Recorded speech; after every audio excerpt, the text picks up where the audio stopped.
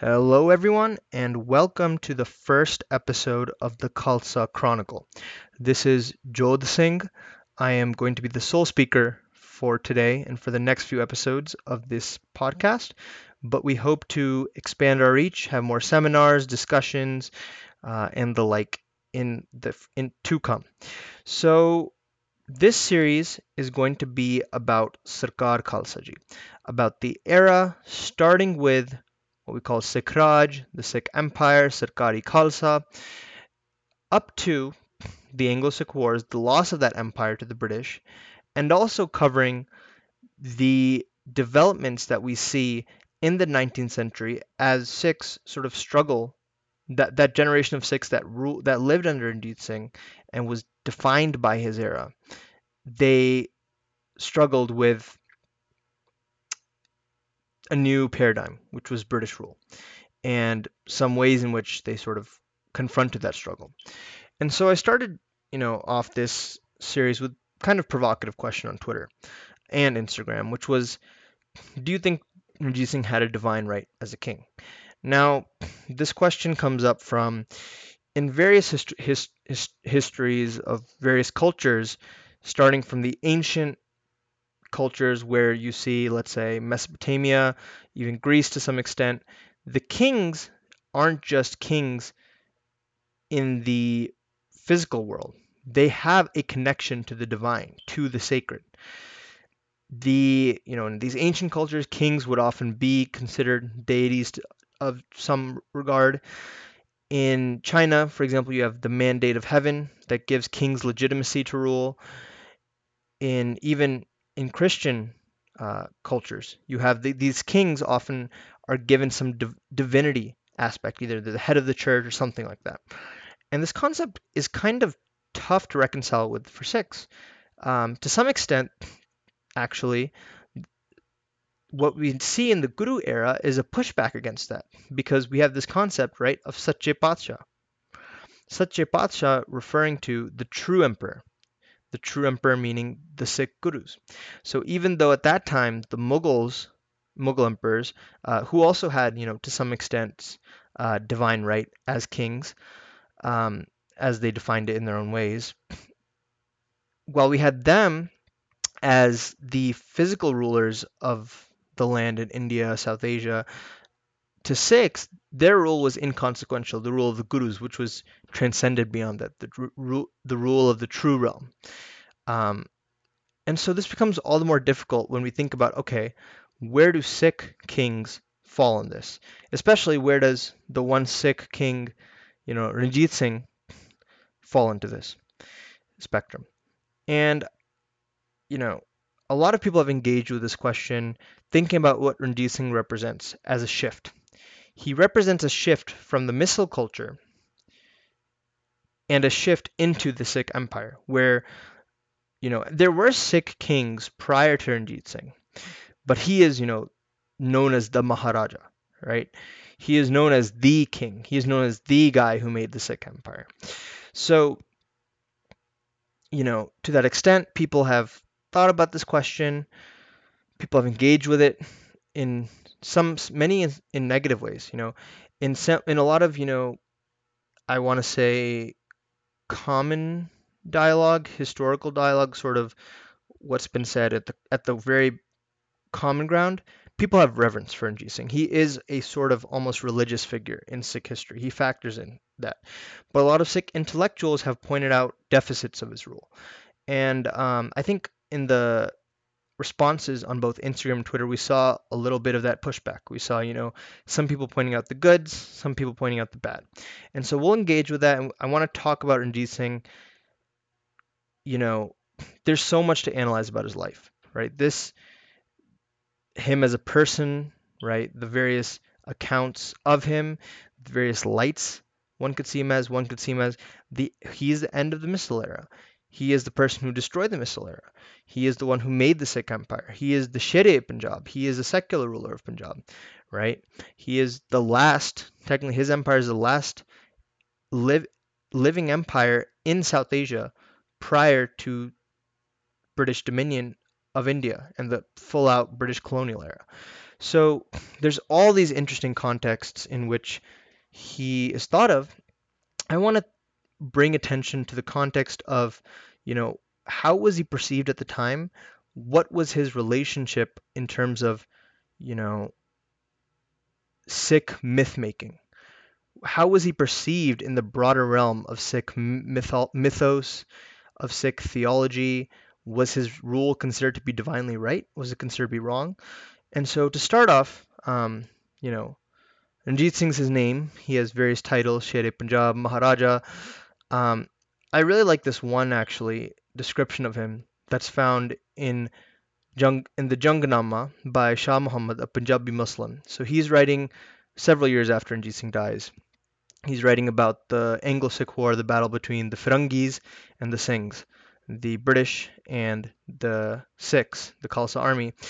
And he dedicates a small stanza talking about Ranjit Singh prior to getting into the details of that.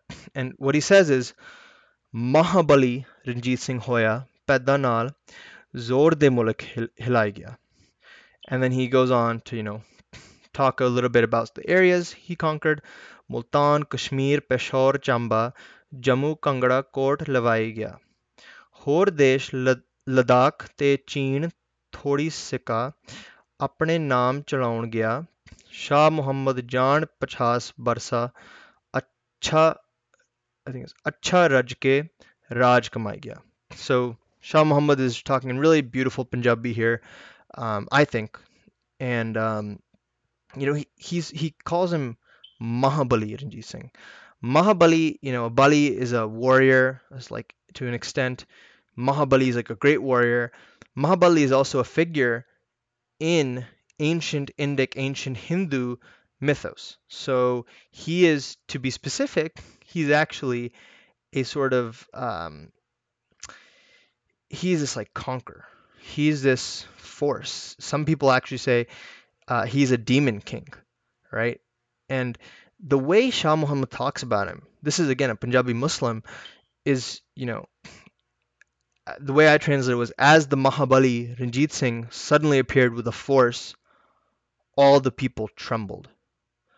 And I think this, Mahabali Ranjit Singh is such a powerful way to think of him, right? He is this almost mythic force that comes and really changes the way Punjab is to be and the way Sikhs are to be for the, arguably next century, honestly.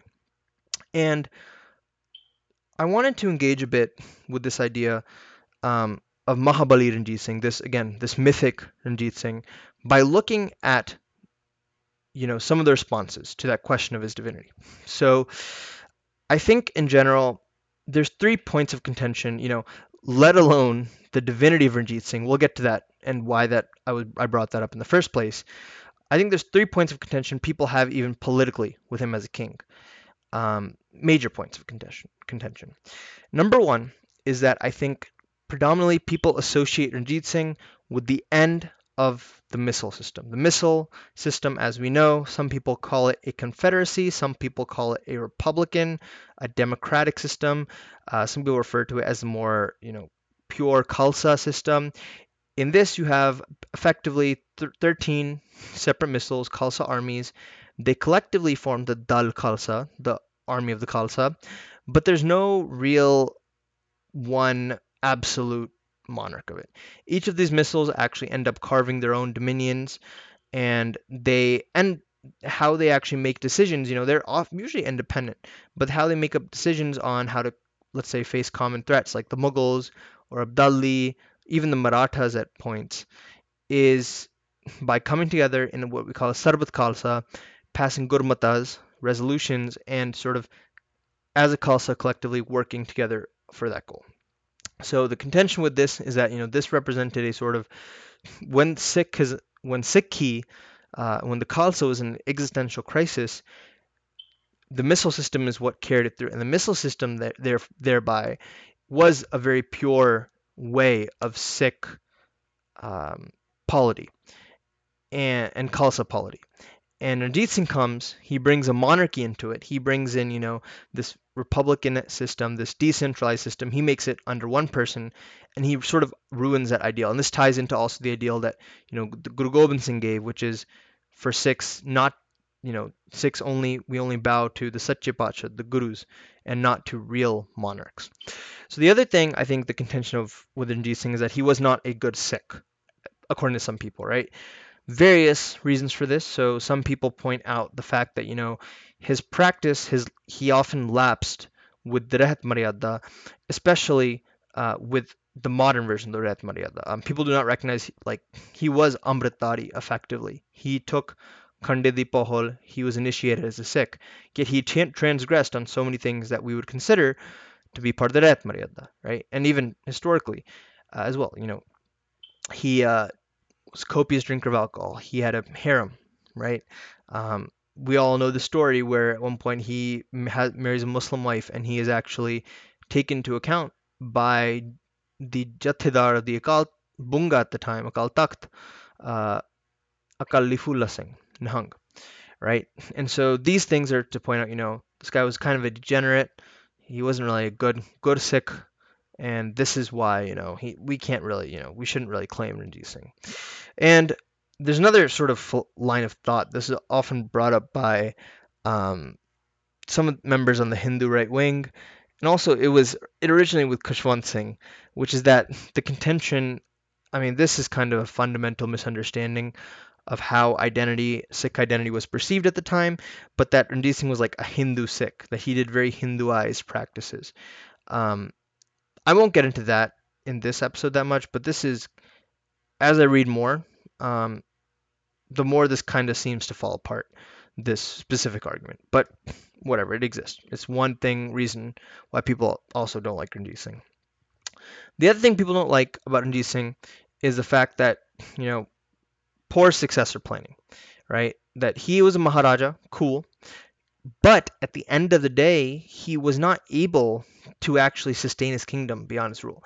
We know that after he died, the kingdom, there's intrigues, there's murders, there's civil war, and you know that allows the British to come in, and they annex the kingdom, and this glorious era of the Sikhs is ultimately short-lived, because after that the British colonize, and they're the ones who colonized Punjab until 1947, and post 1947 is not seen as a really haven either by some. So you know this is another reason why people contend with Ranjit Singh. So all that said, the argument I am going to make for Mahabali Maharaja Ranjit Singh is that he was and these are things that I believed in too, to be fair, and I think these are debatable things. I'm going to give some pushback on that by saying he was one of our absolute historical greats. He truly forged what I would think is a civilizational view for the Khalsa, not just for Punjab too, actually, but I'll focus on the Khalsa here, and for Sikhs as a broader, beyond the Khalsa. Um, he brought it to new cultural heights, and he represented a pinnacle in many aspects of this sort of Sikh civilization, this idea of Sikh civilization that he created. Now, to clarify, I don't think the Sikh civilization as it um, is a utopia necessarily, but I think we underestimate how important he was in our history. And I think one metric in which we underestimate and we kind of ignore that is we don't really look into the history of how he was treated by Sikhs, right? So there's a lot of talk about nowadays. Ranjit Singh, he had conflict. I just mentioned he was at one point whipped by Kalifullah Singh openly for transgressing the Ret when he married his Muslim wife. I forgot her exact name as of now. But, and there's conflict, so the Nihangs are often, considered, they were the ones who, in this time period, they maintained the old glories of the Khalsa, the old traditions of the Khalsa. They represented, that fiery, democratic, sovereign under no one spirit that was given to the Khalsa by the Guru, they were the ones that maintained it. Unlike Ranjit Singh, who turned into a monarchy, and unlike the rest of the Sardars, who also turned into a monarchy. And the assumption is also thereby that, Nihangs, Akali Nihangs, while doing this, they were also able to sort of avoid the degeneracies that Ranjit Singh and his Sardars and everyone in his court, they felt prey to. Now, I'm going to give a really interesting, counterweight to that argument. The counterweight to that argument is, I think, in all honesty, yes, there was some form of tension between the Akali Nihangs and Ranjit Singh at some time. Tension over policy. Ranjit Singh, he had signed a treaty with the British, the Treaty of Amritsar, that basically both of them agreed not to infringe on the other territories, right? The Nihangs, Akali Nihangs, they did not like this. They hated the British. Whenever Ranjit Singh, as part of the treaties, niceties, Ranjit Singh was loved by the British, actually. They called him Sher-e Punjab. His court chroniclers would refer to the British as Gora Sahibs, right? They seemingly had a great relationship, and there's many accounts actually of Nihangs. Whenever the British were in town, they'd be really wary of the Akali Nihangs, who they used to call as these fanatics, and they also used to contrast him with the more civilized, the more erudite, the more far-sighted Ranjit Singh. There's even so many quotes where, these British in their Orientalist view, they demean the Sikhs. They say, Sikhs have these prejudices. They're violent, aggressive people. Most of the people of Punjab are like this. There's no people that define this more than the Akali Nihangs, the Sikh fanatics. Um, but Ranjit Singh is sort of the counterbalance to that. He is this, shining example of what most Punjabis, most Sikhs are not. And so this creates some antagonism between the two. I want to actually cite from one of, the greatest texts, historical texts, the Pant Prakash, and what it says about Ranjit Singh. So this is written in the time of Ranjit Singh. It's written by Ratan Singh Pangu. He's chronicling, the rise of the Sikhs, but particularly the Misl era, which is something he's intimately familiar with, as he's the grandson of two great Sikhs in the Misl era. Mehtab Singh, who beheaded Masarangarh, and from his mother's side, he is part of, I'm forgetting the exact Misl, Kanaiya Misl, I believe. So what's interesting about Ratan Singh is, his story pretty much it ends before Ranjit Singh even comes into the picture. He's telling all these tales about the Misl era, describing them, but he doesn't actually go to Ranjit Singh. He doesn't talk about Ranjit Singh. So the one time Ranjit Singh, but he talks about Ranjit Singh's ancestors, the Sukar Chakki Misl, and he talks about the valiant sort of the valor and the valiant nature of his father. I think his father was Jarat. Let me just double check that to make sure it's right. Sorry, his grandfather, Jarat Singh. He talks about, how valiantly Jarat Singh fights in battle, how valiantly he, in the Vaddaka Lukara, orchestrated the sort of the great massacre orchestrated by Ahmed Shah Abdali when he's attacking the Sikh caravan trying to flee. So Jarat Singh is throwing himself in the front of the lines to protect the uh, bullock carts that have, Sikh scriptures on them, that have children on them, that have the unarmed women on them. And so he is very much a hero in Ratan Singh's renditioning of Misl history. He stands out as one very valiant warrior. And so at one point, Ratan Singh is talking about Gurbaksh Singh Nahang, this very revered Akali Nahang, who Gurbaksh Singh does something daring. When Ahmed Shah Abdali comes to India, Gurbaksh Singh, he vows that Ahmed Shah will not cross, he will not be able to defy Darbar Sahib. And so he, along with 36, he's a Nahang, Akali Nahang, they all actually assemble at the Akal Bunga Akal Takht, and they pretty much do a last stand battle against the Pathans. And they die. They all fight to the death. And it's considered this great sort of last stand by Akali Gurbaksh Singh. And as so in this, so Ratan Singh, his work, weaves in mythology, weaves in all these different aspects. As Gurbakh Singh goes to actually what is heaven, so in that time, shaheeds were not just, they weren't just a symbol of something. A martyr is not just, you know, an allegory or a symbol of, bravery. A martyr in Ratan Singh's Pant Prakash, they were actual spirits. They were these, they formed once you be martyred in the Sikh tradition, you join the spiritual plane. And that's why actually Ratan Singh he's engaging with Shaheed spirits in this sort of magical universe, right? I mean, at this time people believe in all sorts of spirits, jinns and you know devte and all these sort of spirits. And these Shaheed spirits are actually, they're one other sort of type of spirit. And so they show like Gurbakh Singh's soul. You can take it in a poetic sense. He departs to the heavens, right? He sees all the shaheeds, all the major shaheeds. He sees Bhai Mani Singh. Mani Singh is considered actually the Sardar of the shaheeds, the head of them. He sees at the top is the Sahibzade, the most revered shaheeds of all, the Chote Sahibzade especially. Um, and then he finally comes to Guru Gobind Singh, and Guru Gobind Singh is like, he's like, you have made your way. You have died the most honorable death. You are now, among the other Shaheed spirits. And Gurbakh Singh Nihang he asked the Guru, he is like, you know, please, please bless us, bless our people. And the Guru says, what do you want? And Gurbakh Singh Nihang says, look, these foreign invaders from the south, referring to the Marathas, and from the west, referring to the Pathans, they keep coming to Punjab, they keep plundering it, they keep taking its wealth away, they keep committing atrocities against our people. Let the Singhs rule Punjab. Let us have Punjab. Let the Khalsa have Punjab. And the Guru says, it shall be done.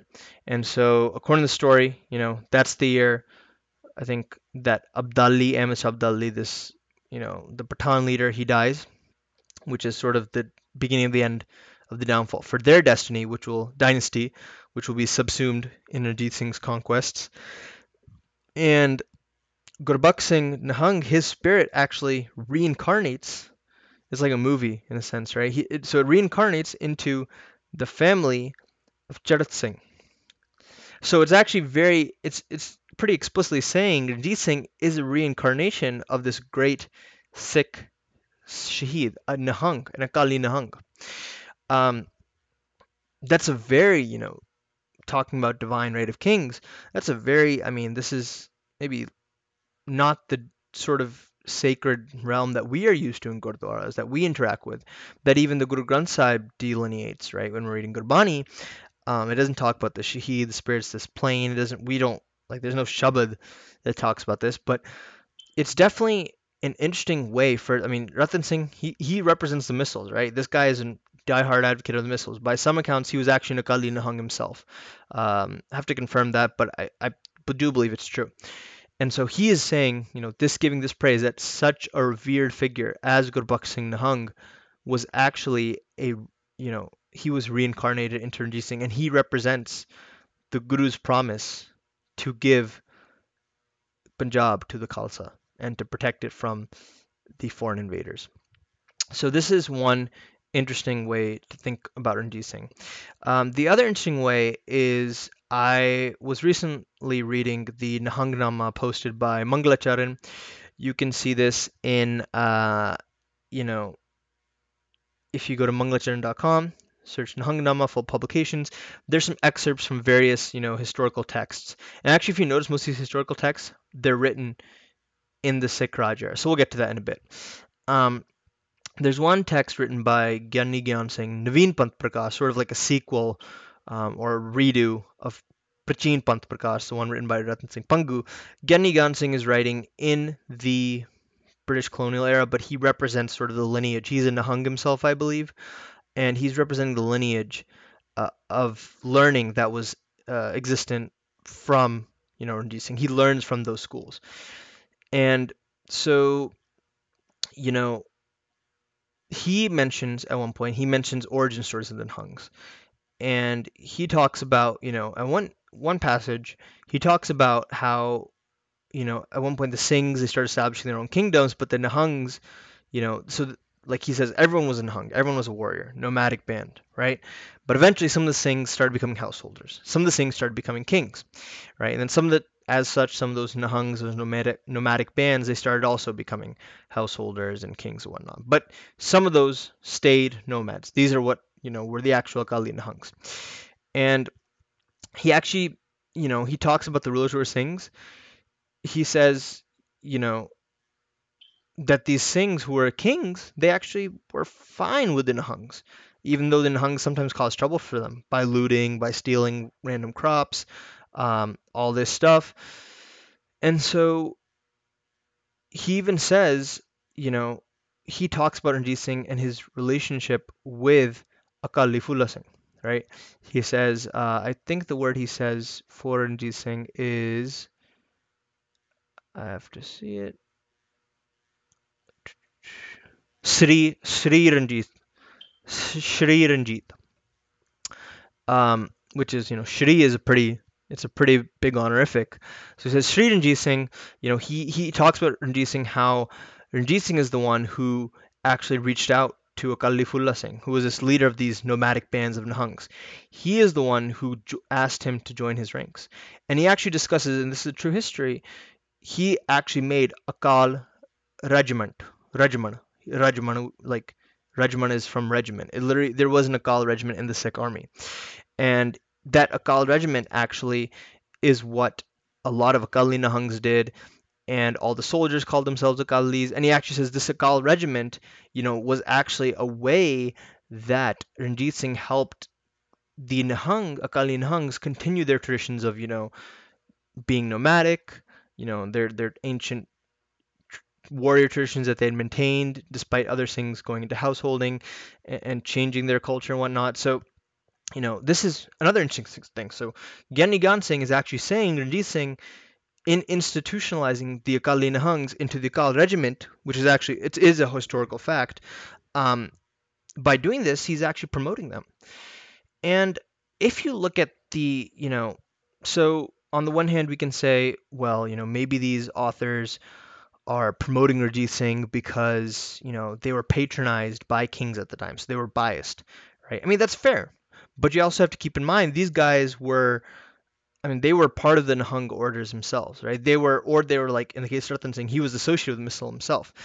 And I mean, it's one thing to just praise a king and, hopefully, he'll give me good patronage. It's another to make these huge claims, about reincarnation, about, him institutionalizing, let's say, the Kali Nahangs. And what I think we can ascertain is that actually, if we look into some of the stuff that he did, like the facts, like, the hard numbers of it, we can actually see these claims didn't come out of nowhere. Um, so, continuing with this line of trying to think about Ranjit Singh's divinity, um, not divinity, sorry, I want to say, but, the idea of Ranjit Singh's rule, his physical rule, blending with the sacred. Ranjit Singh himself saw his rule as imbued with the sacred. So he had a spiritual advisor, Bhai Vastiram. And Bhai Vastiram, for some reason, he is inaccurately recorded in, I think, William Dalrymple's and I think Khushwant Singh's books as a Brahmin, as Ranjit Singh's head Brahmin. He was not a Brahmin. He was actually a Sikh sant, a very learned Sikh sant. His father, Bhai Bulakha Singh, was a devotee of the 10th Guru, and he was we can assume from some physical description that he was probably a Nirmala, which means like an order of Sikh ascetic saints who devoted their time to just spiritual pursuits, not martial pursuits as much as the Akali Nahangs or the Khalsa. But by Vastiram, Ranjit Singh, literally, he was Ranjit Singh's patron saint. So when Ranjit Singh, this was common actually for all the kings. So Ranjit Singh's father, there's actually a great painting of who his father, or I think his grandfather, I have to double check, who his grandfather's his ancestors, let's just say, their patron saint was. There's a picture where they portray this Khalsa Singh, richly adorned, looks very similar to Jodh Singh, touching the feet of this Udasi. So Udasis were another sect of sort of Sikh ascetics, Sikh scholars. And that Udasi, I'm forgetting the exact name, but that was his father's or his ancestor's patron saint. Bhai was Ranjit Singh's patron saint. He was also a patron saint actually for various Sikh misildars, for Justice Singh Ahluwalia, for even the Pangi Sardars who Ranjit Singh was literally at battle with. And Ranjit Singh, basically, he goes to Ram for his blessings in these battles that he has with other misildars, other Sikh, misildars, who actually he in the beginning of his rule he is mostly fighting with them. His fights against the Pathans and the Afghans, they happen afterwards. Um, so he's first subsuming them, and he actually asks for Ram's blessing. He gets it. He wins that battle, and because of that battle, just like how we have Roman emperors, right, who they attributed their battle to a certain god or goddess, he attributes his battle to the blessings of Ram, and he brings him into the court, and he's very respected part of the court. And Ram, his grandkids, both Ram Singh and Gobind Ram, again, they're inaccurately referred to as Brahmins. If you look at the actual court documents, they're actually referred to as Paisabs. They're Ranjit Singh's closest advisors. They could be, to some extent his political advisors, but they're also his spiritual advisors. He himself thinks of his rule as being ordained by that sacred, blessing of Ram.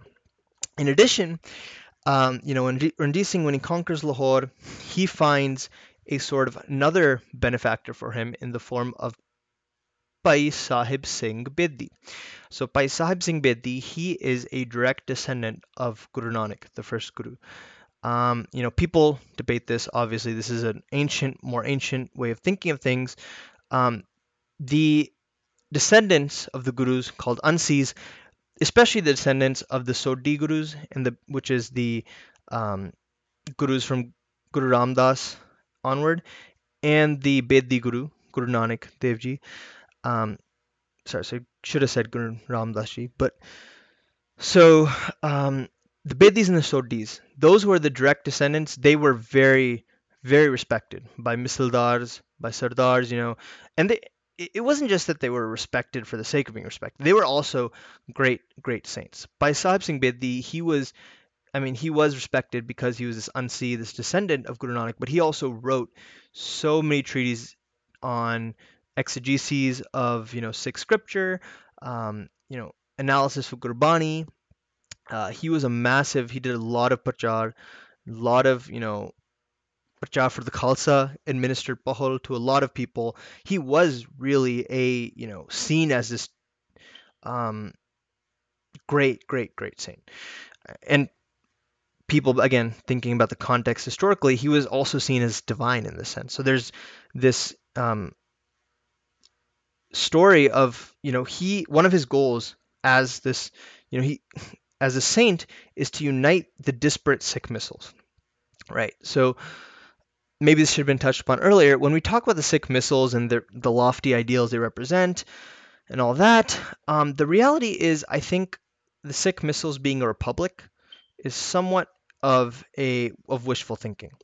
Um, maybe it's wishful thinking to fit it into sort of, oh wow, we did republic before. I mean, at the same time, I guess, as America did, and we live in a republic now. And republics, they conquered monarchies. So we were forward thinking, and it's sad that Ranjit Singh went from republic to monarchy versus our forward thinking paradigm in the West, where we have monarchy to republic, right? Now, some people are even, with the modern political climate, people are even doubting whether democratic republics are good setups for states, but that's not something we'll discuss in this podcast. But so, getting to the point, this missile system was not really a democratic republic system. It was you have a bunch of these war chiefs, these chieftains. They're literally, they're Sardar. Sardar means it was basically a Zimidar. Some texts even refer to them as Zimidar. So they'd have their own land that they'd carve out. They had clan ties to their soldiers, who were all, cavalry.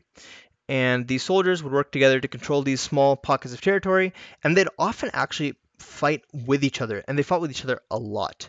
Um, and so Sahib Singh Bedi, he is one of the few, as a Sikh Sant, he is trying to think of ways to unite this disparate Panth, right? And he actually tries doing this in Malwa, in cis Satluj states, which is like Patiala, Jind, Nabha, um, I think, yeah, I mean, those are like the main ones. So he goes there and he actually declares like a holy war against the Nawab of Malerkotla. The reason for this is that he claims that the Nawab Malerkotla, he is descended from a dynasty that uh, did bad to Sikhs in the historical past. So we obviously, this is a whole nother topic, but we know the good things the Nawab Malerkotla did, right? He was the one who chose not to execute the Sahibzade. He didn't. He was against that, and for that, it is said historically that the Guru forgave him. But he also was not like a friend of the Sikhs, really. There's another, that same Nawab actually brutally raped and tortured a Sikh woman, Anup Kaur, um, who I think she took her own life. And that was the pretext on which Sahib Singh Bedi, he's basically using it as a pretense to unite these Sikh chiefs. Let's take Malerkotla. And so then they take, he, gets a few amount of Sikh chiefs. They attack Malerkotla pretty well, and they expel the soldiers. The Nawab is really worried. He goes to Patiala, Sahib Singh of Patiala, Patiala is like among those states.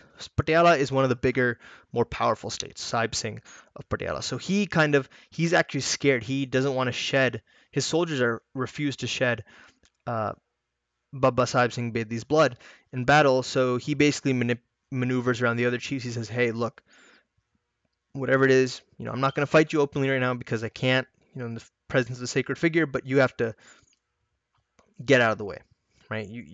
This I'm Malerkotla. He's my strategic political ally.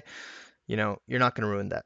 Go back, just do your own thing." And he basically manages to ruin whatever efforts Sahib Singh Bedi tried, right? So Sahib Singh Bedi is unable to unite these Malwa chiefs, but he finds a champion in the form of Ranjit Singh. So he is the one who actually gives Ranjit Singh the title of Maharaja, um, and the title of Sher Punjab. Him giving the that sort of anointing him as Maharaja is a very strong symbolic move. It's on the one hand, it's a realization of him finding somebody who has the capabilities to unite the Khalsa. For Ranjit Singh, this is a descendant of the most revered Guru Nanak, anointing him as pretty much the king of not just the king of Punjab, but he's not just a king who happens to be Sikh. He is supposed to be the monarch of these Sikhs. Um, and so this is another way in which, in addition to Pai Vasti Ram, Sahib Singh Bedi is another connection Ranjit Singh has to the sacred. And, you know, if you look at how he breaks up we know that Ranjit Singh donated a lot. There was a concept in all Indian kings actually of Dharmat Granths, which is basically you give, um, you know, religious people. I say religious people because it really was meant to be like a universal thing. So, like for example, the Nath Jogis, the Mughals gave Dharmat Granths to Hindu groups. Even though we know that the Mughals often had contentions with Hindus. Um, so, Maharaj Ranjit Singh was no different, and he was especially generous in giving Dharmat Granths to Muslims, both Sunnis and Shias, to Hindus, various denominations of Hindus, Brahmins, some Vaishnava Deras, and he gave, if you look at his breakdown of his Dharmat Granths, a bulk of them went to uh, the, so he gave a lot of Dharmat Granths to Sikh spiritual figures. And this ranges from so many spiritual figures. So he gave a lot to the Udasi Deras, who would go out and basically do prachar of Sikhi to the broader population. He gave a lot to the Biddi and Soddi families. So the Soddi family was significant because they contained one of the Kartarpur Pirs, the original copy, handwritten, of the Adi Granth that was composed by Guru Arjan. Yeah. So they're the ones who have that in the possession. Ranjit Singh sees this, he gives them a massive grant, right? And he says, this is, you contain the sacred thing, you have the sacred lineage, that's great. And it is recorded that thousands of people would come to them and to see this, and they were revered as saints as this. And as saints, it wasn't just a one-way thing where they got reverence, they also did prachar of Sikhi as a result. And also to the Bidis, right, who they became very, very big saints. Both, they became saints for Sikhi among Hindus who also practiced, may not have become Khalsa Sikhs, but they practiced Sikhi spirituality. As we know later, we'll see the Bidis are actually, they're one of the big reasons why some of the Rajputs go to war against the British. Because they revered this Biddi so much. So think about how reverent this figure has to be, that he doesn't only cross against Sikh lines, he crosses to the Hindu Rajputs.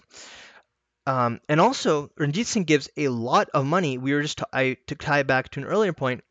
He gives a lot of land grants to the Akali Nihangs.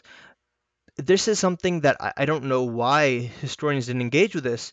There's actually, like, if you read some of his court chronicles and some of the records of his Tarmat grunts, he enlists the Akal regiment, which enlists a bunch of these Akali Nihangs who would otherwise, just be kind of roaming all over the place. He gives them a place. He gives them respect as a sort of feared member of his army. He incorporates them in that aspect, but he gives a lot of grants, and he, whenever he goes to visit Darbar Sahib, it's always mentioned he gives patronage to the Akali Nihangs who basically run the show there. There's even one funny incident where he, for some auspicious holiday, right? He was a very superstitious man. He gives 7,000 rupees to various saints and religious groups in Amritsar. And he gives, actually, out of that 7,000, he gives 4,000 specifically to the Akali Nihangs. And some Brahmins are actually kind of upset. They're like, hold up, like, why, how come these Nihangs get so much? Like, we deserve it. Like, our caste is higher. We have our own dignity. How come these Akali Nihangs get so much? So he gave very healthy grants to Akali Nihangs. Um, so this all ties into, like, it's a two-way relationship. So he is not just obeying. I mean, in some aspects, this is analyzed in the sense of, oh wow, he was such a secular king, such a great king, right? He gave grants to everyone. Yes, absolutely true. But there is also this aspect, absolutely, that he lived within the domain of, what the Sikh spiritual sphere was. He didn't try defying it outwardly. There were times where he had conflicts with the Akali Nihangs, absolutely. But even then, like, there's an account where there's an Akali Nihang who's just angry at the British and who just is, I think his name is Nana Singh Nihang. And he's just about to get, a few hundred guys, they're about to ransack some British territory um, on the other side of the border. And Ajit Singh, he's like, he quickly sends, I think, Hari Singh Nalwa to dispatch. He dispatches him. He's like, bring them back, because if they go over there and they start attacking the British, you know, this is, the British are going to handle them in their own way. I don't want that to happen, right? So on the one hand, you can see this as, oh, look, see, Ranjit Singh is opposing the Akali Nihangs. There's this tension. On the other hand, you can see it as, maybe he saw them. He saw them as an integral part of his empire, and he was, working to incorporate them in the system. But as part of that, he had to also make sure they worked within the broader system. And there's one amazing, actually, anecdote where Ranjit Singh is showing the there's a British officer who's inspecting. They're each like showing off each other's troops. Ranjit Singh's like, let me show you some of these guys. He calls them Lawind, Lawind. I don't know what that is. Maybe it's a term in Punjabi, maybe antiquated Punjabi. He's like, look at these Lawind. So they're basically just reckless, rowdy soldiers. They're all Akali Nihangs. And some of these Lawind they go up to the British like, we are going to take Calcutta and Hindustan, which Hindustan refers to Delhi and the Hindi-speaking areas, what is modern day UP, Bihar, all that stuff. We're going to take those from you. And this guy is just like, this British agent is just like, wait, what? Because I mean, obviously at this point, right? Ranjit Singh and him, they have a alliance treaty, not to invade in each other's territories. And he's just like, wow, he tells Ranjit Singh joking, he's like, it's good you got these guys under your control. He's like, yep. And then Ranjit Singh's like, yeah, they're all loyal to me. Um, you know, I wonder why, he showed him that, right? I wonder why he went out of his way to kind of show that. To the British, right, they might have thought of it as wow, at least we're not dealing with those guys. At least we're dealing with a civilized guy who respects the boundaries of our treaties, who doesn't, try to encroach on our territory. But it very well may could have been that, Ranjit Singh is playing this, he's the good cop, but he also has these bad cops. And the fact that he's giving these so-called bad cops, the Akali Nahangs, these fiercely anti-British, fiercely so much power and affluence, I think that's something to note. Um, so, you know, I think this, I mean, does he have a divine right as a king? Again, that question was posed for the sake of being provocative and getting maybe people to think about it. But I think we have a lot of evidence to suggest that he was very respected and revered. It was not just a one-way relationship. It was not just, he imposed himself on Sikh society who didn't want him. It was a very healthy two-way relationship. And we don't just see this with patronage of, individuals, of prachariks, of paisabs, of granthis, of gyanis. We see this with his patronage of also literature and Sikh knowledge. Ranjit Singh is really a force that is able to bring Sikh culture to the next level. Now, I'll clarify, right? This isn't to say that he was the only one to do this. Actually, like even when like other Sikh kings did this too. Even Sahib Singh of Patiala, the Patiala house has a really bad name, which we'll see why in some of the future episodes. I mean, the Kam Singh bid, the anecdote, right? That kind of gives you a sense of these guys. I mean, they're powerful Sikh kingdom, but they're also always prioritize their own self-interest. I think this is one historical trend that's pretty strong. Um, but even I mean, they're patronizing a bunch of, Nirmalas, Udasis. They're patronizing a bunch of these Sikh saints. Sometimes, like Suraj Prakash, I mean, when Santokh Singh is writing that, he gets patronage from two different Sikh kings, right? So it's not just like Ranjit Singh's the only one who's in this game. The Missile Sardars, before they were subsumed by Ranjit Singh, they were also giving patronage to these writers, these um, individuals who are putting out Sikh literature, putting out Sikh knowledge, and so on. So I do want to clarify that. But I think Ranjit Singh, his ascent to power is really what brings in the level of cultural. So I brought this idea of him forging a civilizational view. I think Ranjit Singh is able to bring that just in how much affluence he has. So the amount of literature we have from his period, I mean, if you think about it, all these historical texts written, there's a huge gap in literature, right? And I mean, it makes sense. We probably have literature from the Guru's period that was lost, right? We know a lot of that literature was lost. A lot of Sikh heritage was lost in the Missile period. In the Missile period, honestly, a lot of literature wasn't produced. We know this because Ratan Singh outright says, all the stories he's writing were transmitted through oral history. It was a traumatic period, right? There wasn't really this time to focus on this stuff, but we see this outburst of literary output in Ranjit Singh's period, right? In so many fields. The He really transforms Darbar Sahib and Amritsar actually as a whole into this intellectual foundry um, of, I want to say, Punjab, but I also think we could even say, you know, northern India or all of, what is South Asia. Um, you know, in terms of just the amount of, cultural richness there was. There were so many bungas, I'm forgetting the exact number. There were so many bungas dedicated to different aspects, grammar, learning Sanskrit, learning Arabic, interpreting historical Sikh texts, interpreting history, interpreting Gurbani, incorporating, Vedant, Vedantic explanations within Gurbani, right? There were all these bungas dedicated to this intellectual, like it was an intellectual hub in a way. And Ranjit Singh is one of the people who's able to make that happen.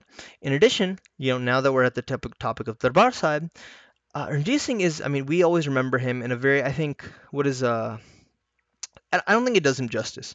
Just say, oh yeah, Ranjit Singh's the one who put gold on Harmandir Sahib. He didn't just put gold.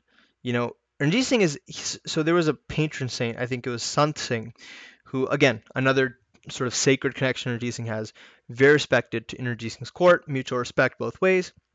Ranjit Singh gives him a ton of money to basically, develop Darbar Sahib. And that's how Amritsar and Darbar Sahib develop into this big cultural hub, right? Um, but he's also the one who makes this amazing, beautiful work at Darbar Sahib, right? The marble work everywhere, the gold plating, the intricate, jewel work we see. I mean, and modern Karsevaks, they are not even able to reproduce that in any meaningful sense, right? I mean, they do a pretty shoddy job of it because the work that they did was such a high quality. Um, it wasn't just Darbar Sahib. I mean, Ranjit Singh also if you go to Pakistan, all those gurudwaras, Panja Sahib, you know, uh, Nankana Sahib, the city. I mean, so there's Janamistan Gurdwara, which is the main Gurdwara complex. That Gurdwara complex is huge, huge. Nankana Sahib was a huge Sikh center. To give some context, it is bigger, I believe, from when I visited. I definitely think it's a huge Gurdwara complex. The the Gurdwara itself is the size approximately of the whole Darbar Sahib complex, and there's a complex beyond that, right? Like, so think about the Darbars. What we have is Darbar Sahib complex. That is the size of the Janamistan Gurdwara, the birthplace of Guru Nanak, and there's a accompanying complex along with that. In addition, there's like five other Gurdwaras in Nankana Sahib city associated with the first guru that are absolutely huge. You have to go to Pakistan to check it out. I mean, these gurdwaras they're massive in scale. They have these huge sarovars. Like, it's just it kind of there's not really much that you can. I mean, now they're kind of empty, and it's just kind of sad to see. But you can think about the amount of work that goes into this, and that work was all brought to light by Ranjit Singh. Even the work at Patna Sahib, it is recorded. Ranjit Singh is the one who funneled the funds to basically make Patna Sahib develop into such a big state. Abjal Nagar Gurdwara, which we call Hazur Sahib, Ranjit Singh is the one who sent, soldiers and artisans to that area, and basically where it was able to transform the small Abjal Nagar shrine into the massive Gurdwara and complex we now have at Hazur Sahib. He's developed there's so many sites that you just realize, okay, this was developed in the age of Ranjit Singh. Some of them weren't, not all of them were developed by Ranjit Singh. So Panja Sahib, for example, I think the Gurdwara there was built by Hari Singh Nalwa. So, but he's created the system. If you look at the Tour, Devinder Tour collection, there is so much like Sikh armor, Sikh art, right? There's so much Sikh art too that we see, posted now on social media that we take for granted. It all came in Ranjit Singh's time, which is crazy to think about, like the level of cultural output there was. Yes, of course, there's cultural output towards all fields. One of the most interesting things I found was actually the writer of Sassi Pannu, one of the great historical epics, Punjabi epics. I'm forgetting his exact name. So he was a Muslim writer from Arabic descent, and he actually at one point rebels against Ranjit Singh. Ranjit Singh puts down his rebellion, but actually Ranjit Singh forgives his rebellion, and he later down the road, he gives him a Tarmat Granth for developing, Punjabi and Arabic literature. And this writer is actually the one who writes the original, like some of the original rendition of Sassi Pannu, which is now like such a big folktale, right? So we know him as a champion of Punjab and all that, but like him as a champion for the Khalsa, for Sikhs not only in his empire but for Sikhs beyond it, it is crazy to think about that impact, that level of impact. So again, literature, art, just the development of culture, cultural hubs, sites, shrines. He has a very personal connection with a lot of sants, a lot of Sikh groups, and I think another thing that's key to remember about Ranjit Singh is that what was the fundamental nature of his empire. So what's kind of funny is reading some books about it. There were some areas that were economically developed during his time, like Rawalpindi became more of a uh, rural powerhouse during Ranjit Singh's time. There were a lot of Sikh cultivators there. who were sent. Even the British noted the Sikhs were very industrious cultivators to some extent. Um, but his state was actually, I mean, it, it was an he taxed his state taxed a lot, and a lot of those taxes. I mean, we all complain about the U.S. military budget, right? I mean, his military budget, like I believe, I think it was 80%. It might be 60, at least 60. I think 80% of the state's expenditures went towards the war machine, right? When Ranjit Singh couldn't go any further past the British territory, right? He tried going to Sindh. When he couldn't get past Sindh, that's when he funnels towards the west. He is constantly pushing. Like he is literally just taking money, right? Funding it into this army machine and sending that army machine out to conquer, conquer, conquer. Now, right? We get the whole idea of Ranjit Singh, Mahabali Ranjit Singh, right? Like he is really this warrior, maybe this just force that just comes upon Punjab and like sweeps past it. Um, and it's crazy to think about, actually. It's really crazy to think about how much he's able to do. And a lot of that is because of the sort of war machine he's able to create. He's able to integrate so many aspects of what made Sikh warfare great in the past, along with diverse aspects of Punjabi society, along with stuff that transcended Punjabi society. A very, as some people put, a very cosmopolitan outlook. So when we're talking about the Sikh contribution, right? Sikh warfare was predominantly in the Missile era. It was actually all cavalry. Sikhs were known for sleeping on their horses. They used to use a guerrilla a form of warfare where they'd hit and run while on their horses. Very maneuverable. Um, Infantry was considered a like, who does infantry, right? We shoot our guns while we're on top of horses, not while we're charging towards an enemy. Sikhs were known for actually think of infantry as like a demeaning thing, like underneath them, beneath them, because to them a true warrior is one who rides a horse. Um, but Ranjit Singh, he's able, and we'll talk about this in the next episode in more depth, which is going to cover the Khalsa army. He is able to actually bring the he's able to bring so many Sikhs into the idea of infantry, and they become very excellent infantrymen, as we'll see in the following episodes in the Anglo-Sikh Wars. Like the British attest to how good they are in infantry. Even artillery, where it's mostly a Muslim presence initially, Sikhs become really adept at artillery underneath Ranjit Singh. So he is able to introduce, Sikhs to this new form of art of warfare, while also he's also able to maintain a very strong cavalry. So he has, his army they maintain actually those irregular cavalrymen, what they're in his army is called gorcharas. This is what like a missile Singh would have fought in on average, but he's able to integrate that as well. And as we see, he's able to integrate the Akal regiment, and he's also able to bring in other aspects, that make the army great. So we'll cover that next episode. I think the military is something I think is worth pointing out, because there's two lines of thought, right, with Ranjit Singh. Now, I think, covered the missile system thing, the good Sikh thing. I mean, there were transgressions of Rehat, but I also don't think Sikhs. Clearly, I mean, he had a very good working relationship with very religious, revered Sikh personalities. So it was a very much a mutual respect that they had going on. The next question, one about poor successor planning, and this is what this podcast. I mean, this is what it's setting up for. One thing that's really criticized by Ranjit Singh is that he ended the Sarbat Khalsa system that we talked about. I think we talked about, which was, historically in the missile period, when the missiles had a collective enemy, like let's say the Mughals or the Pathans, they would come together at Amritsar every Diwali, and I believe Diwali, I think Hola, I don't know, I think Diwali and Baisakhi. So these two events, they would come together, they would have this sort of convention, council, meeting, and they would make collective action plans, right? And they would all follow this. Even though they were doing their own thing, they would agree to the Sarbat Khalsa and they would work together. Based on the collective action plan was a gurmata, right? Like a pronouncement. Okay, the Khalsa will do this. We'll all work together. And it's binding.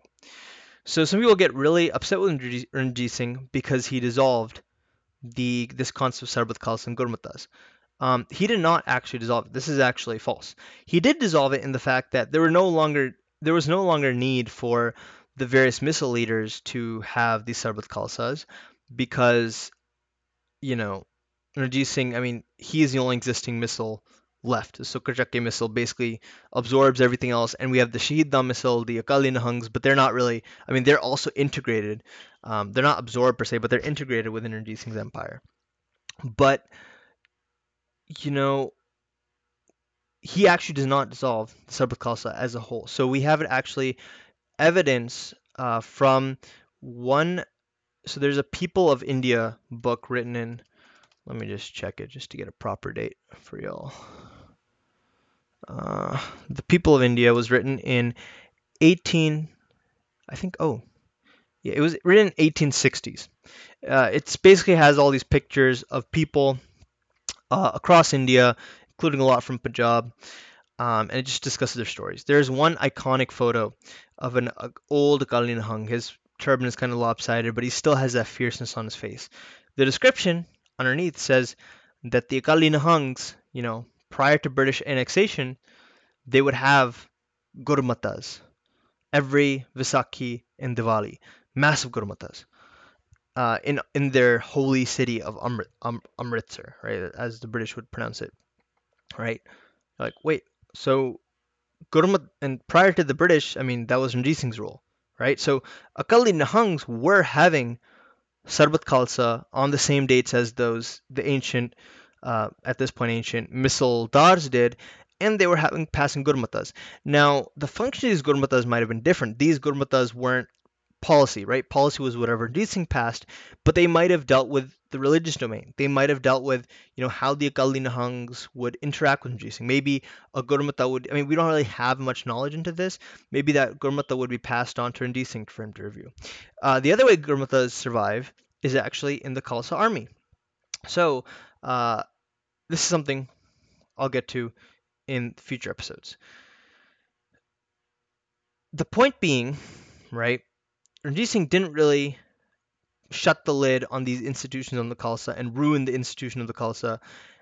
At, at least I would argue, as many think he did. I think, he brought Sikh civilization to new heights in terms of cultural development, in terms of, power, just raw power, in terms of consolidating all these warring factions.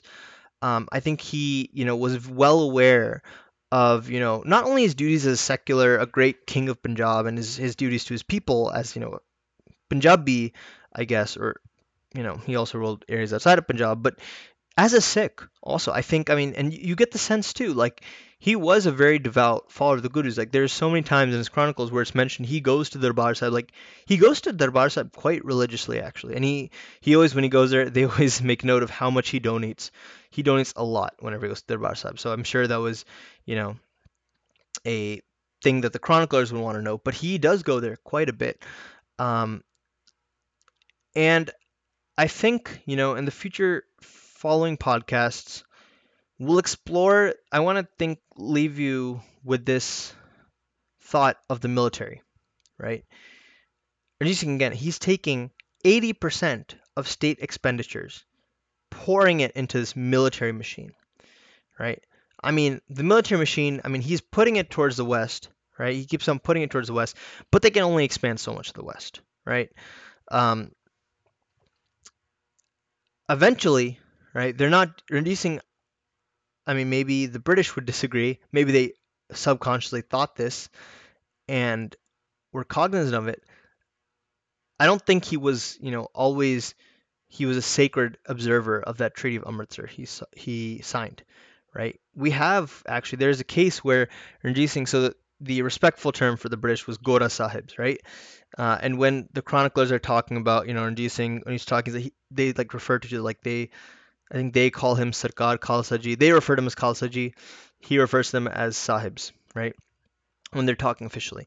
At one point, actually, a conversation is recorded where Ranjit Singh is talking with his Baisabs, his two spiritual advisors, and he's like, how are these Ferengis getting past my territory so easily? And they say, well, they just feel comfortable with you and all that. And he's like, okay, that's true, true. Ferengi is like a very aggressive term actually to use for a British person. We'll see its use much later.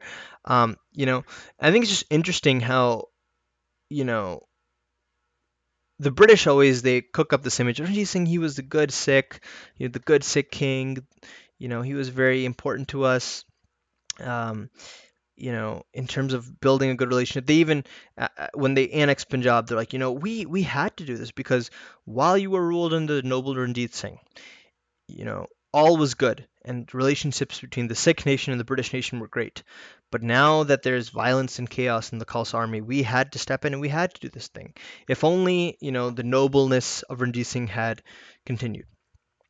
But what I'm going to argue to some extent is that the legacy of Ranjit Singh is not just his physical successor, right? Which would be his son Kartak Singh. Some people say, well, Kartak Singh wasn't really that great to rule. The real ruler who deserved it was Nonhal Singh, who actually had a similar temperament to Ranjit Singh, who had a similar sort of understanding of real politic.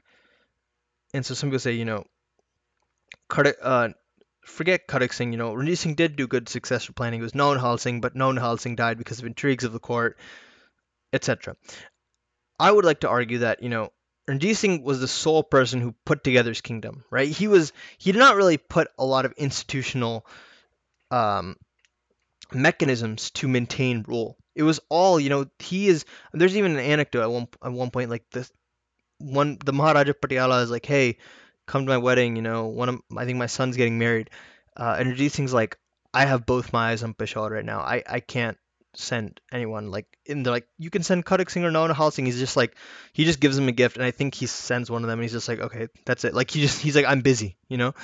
um but he is unable to. I mean, his kingdom doesn't really put in any institutional mechanisms for transferring rule. There's not anything like the later Roman Empire where you see him, nominating a next champion for the Khalsa. Like what the Roman emperors used to do is they used to adopt like someone who was a good sort of candidate for rule, and that would become the next emperor. He doesn't really do that. He doesn't really do a good job of, you know, preventing the violence that's gonna make his empire implode, the court intrigues. Um, I think that's notable. That's fair to note. But he does put a lot of weight behind this army. And I don't think that's just, someone like him. I don't think that's just a coincidence. And so I think, in many ways, this army of Ranjit Singh, which I refer to as the Khalsa army, I'll explain why in the next episode. I think this can be seen as one of his direct legacies, his direct successors in a way. And in the next episode of the Khalsa Chronicle, we will look into the formation of this Khalsa army, some of the aspects of it which were touched upon before. That question of Sarbat Khalsa is going to come back up again, and that's going to be our segue into some more exciting things to come. So, with that said, Vaheguru Ji Ka Khalsa, Vaheguru Ji Ki Fateh. Thank you all for listening. If you've gotten to this point, hope you enjoyed. Leave feedback in the form of comments here, responses on Twitter, Instagram, emails. You can reach me at jungnihang@gmail.com, and hope to see you all soon again. Bye now.